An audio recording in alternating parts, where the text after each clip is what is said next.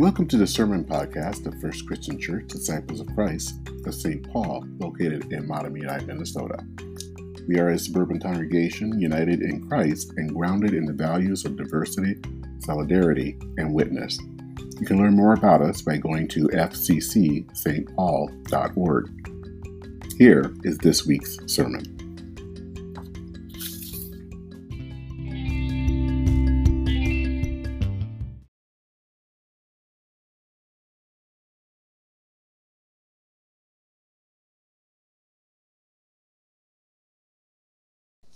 Our text for today comes from the Gospel of Matthew, chapter 18, verses 21 through 35.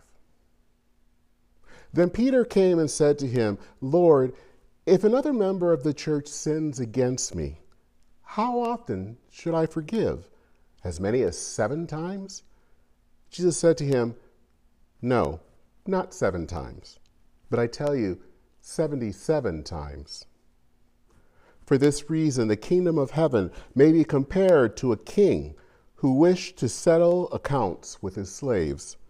When he began the reckoning, one who owed him 10,000 talents was brought to him. And as he could not pay, his Lord ordered him to be sold together with his wife and children and all his possessions, and payment to be made. So the slave fell on his knees before him, saying, 'Have patience with me, and I will pay you everything.' And out of pity for him, the Lord of that slave released him and forgave him the debt. But that same slave, as he went out, came upon one of his fellow slaves who owed him 100 denarii. And seizing him by the throat, he said, 'Pay what you owe.' Then his fellow slave fell down and pleaded with him, 'Have patience with me, and I will pay you.' But he refused. Then he went and threw him into prison until he would pay the debt. When his fellow slaves saw what had happened, they were greatly distressed, and they went and reported to their Lord all that had taken place. Then his Lord summoned him and said to him, 'You wicked slave, I forgave you all that debt because you pleaded with me. Should you not have had mercy on your fellow slave as I had mercy on you?' And in his anger, his Lord handed him over to be tortured until he would pay his entire debt. So my heavenly Father will also do to every one of you if you do not forgive your brother or sister in your heart." The word of God for all the people of God. Thanks be to God. Amen. Well, this was supposed to be a typical Sunday in September. It was going to be a typical Sunday in September if it wasn't 2020. On any other year, this Sunday probably would have been the Sunday that we would have blessed the backpacks of our students as they were starting the school year. And since it is second Sunday, we would also have been downstairs after worship, having our monthly potluck and eating our chicken dinner. But the fact is, this is 2020. So right now we aren't meeting in person. I spent some of the past week putting up new signs on the front door that made sure that people who are coming in were wearing masks when they enter the building, since that is now a mandate from the state. I'm starting to work with our adjunct pastor, Rob Hamilton, about how best to enter the building. And the fact is, when we do come back in at some point, it still won't be like it was back in March. We will have to do things differently. But right now, at this moment, as a church, we are not in the building. That's why we're doing this video. You are all watching this on a computer, probably at home. We as a church are not in this building.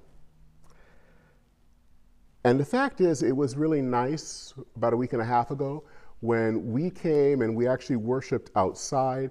That was the first time we had done that in about 6 months. We had not really been together. So it felt good. But the fact of the matter is, we still are not in the building. Things are not normal. But I wonder, what if we see this time as some time that God is saying something to us, something important? Starting today and going through to late November, we are starting a new sermon series called The Church Has Left the Building. We aren't in the building, but we're still church. So what does it mean to be the church when we are in the church? What does it mean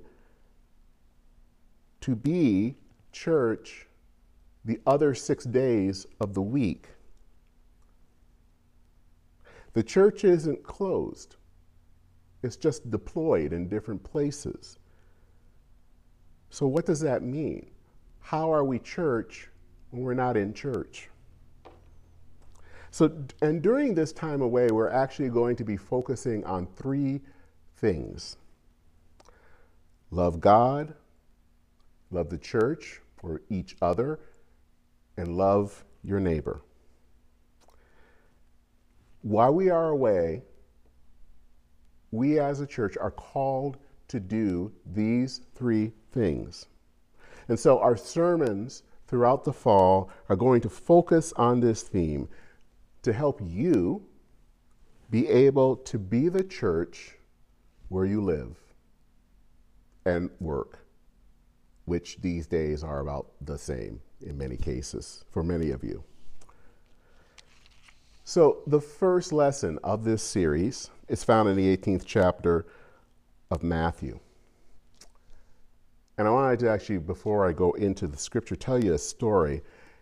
It was about 20 years ago, maybe actually I would say 24 to be exact. I got a bad case of pneumonia, and it was bad enough that it put me in the hospital for 2 weeks. I got out a few days after Thanksgiving of 1996. And I can remember it was a day or 2 later, I had some business to do at a bank in downtown Minneapolis. Now, I had been inside for a long time, and so I went to walk to this bank in the IDS Center around lunchtime. I was still in a bit of pain. I had fluid that had built up around both of my lungs. Most of that had been drained, but all of that fluid did do some damage and scarring of my lungs. So I was still healing up. So I was walking and I realized I had been not really in public for about a month. And where I was in the IDS Center, and this, especially for those of you who do not live in Minneapolis, the IDS has a big atrium. And there is a skyway. And again, if you don't live in Minneapolis, we have in downtown a skyway system that connects buildings to each other. That was started back in the 1960s. And it is a marvelous thing, especially if you work downtown or have business downtown and it's winter. And where the IDS Center is kind of a joining point of several different skyways. So there are lots of people. And I was walking and then I stopped. And for a moment there, I just took everything in.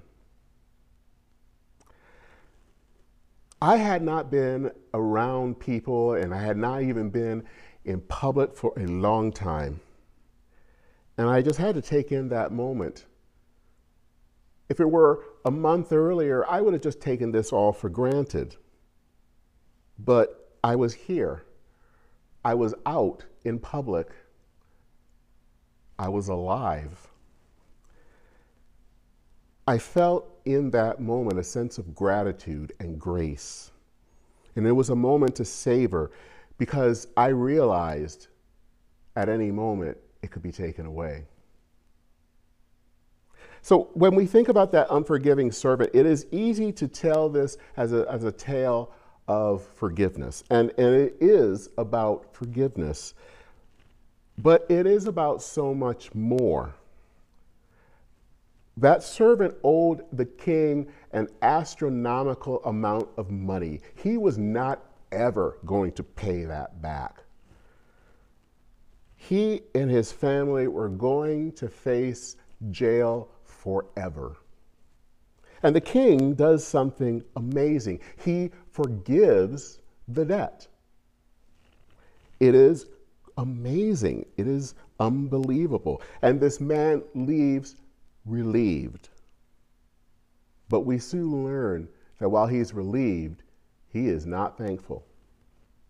When he sees another servant down on the street who owes him just a little amount of money, he grabs him basically by the throat and tells him to pay what he owes.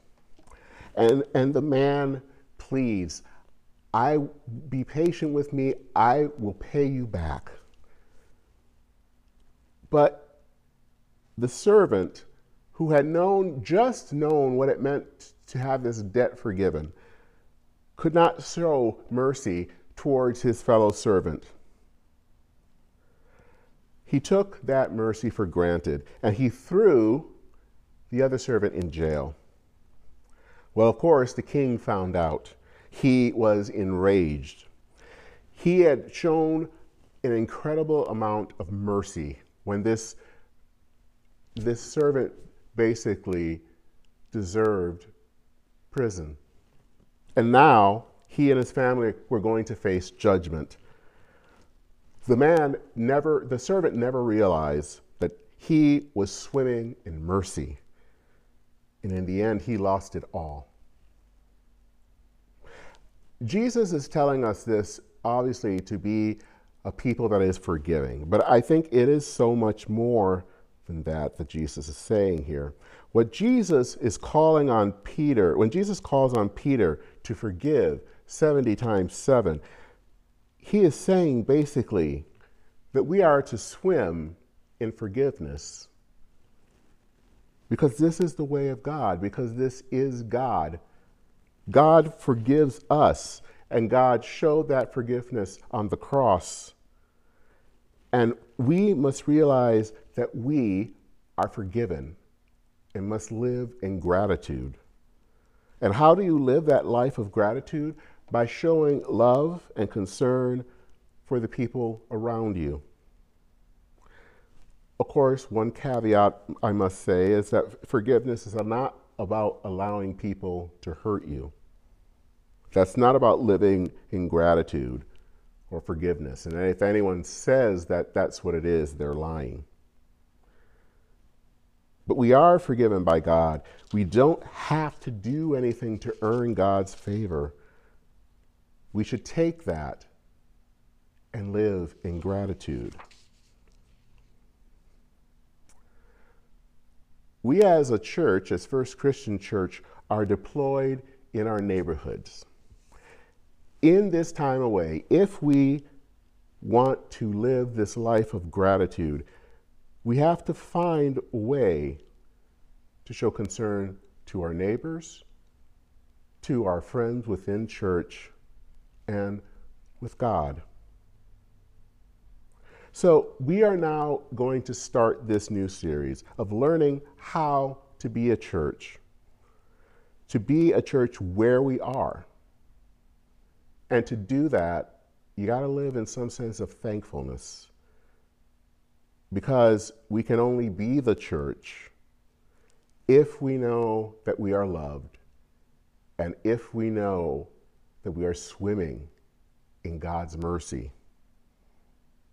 We are a people that are forgiven by the God of the universe. So how do we live our lives knowing that we are forgiven? Someone said that God is like swimming in forgiveness, as I've been saying. That unforgiving servant sadly didn't realize that. He took life for granted. The church has truly left the building. We are not here. So let us live our lives knowing that we are forgiven by God, that we are swimming in grace. And let us be the church. Thanks be to God. Amen.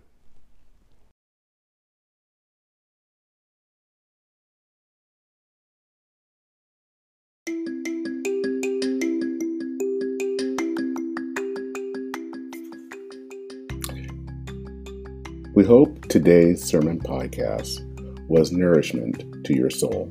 If you'd like to know more about First Christian Church of St. Paul, please visit our website at fccstpaul.org. That's fccsaintpaul.org. May God be with you in the coming week.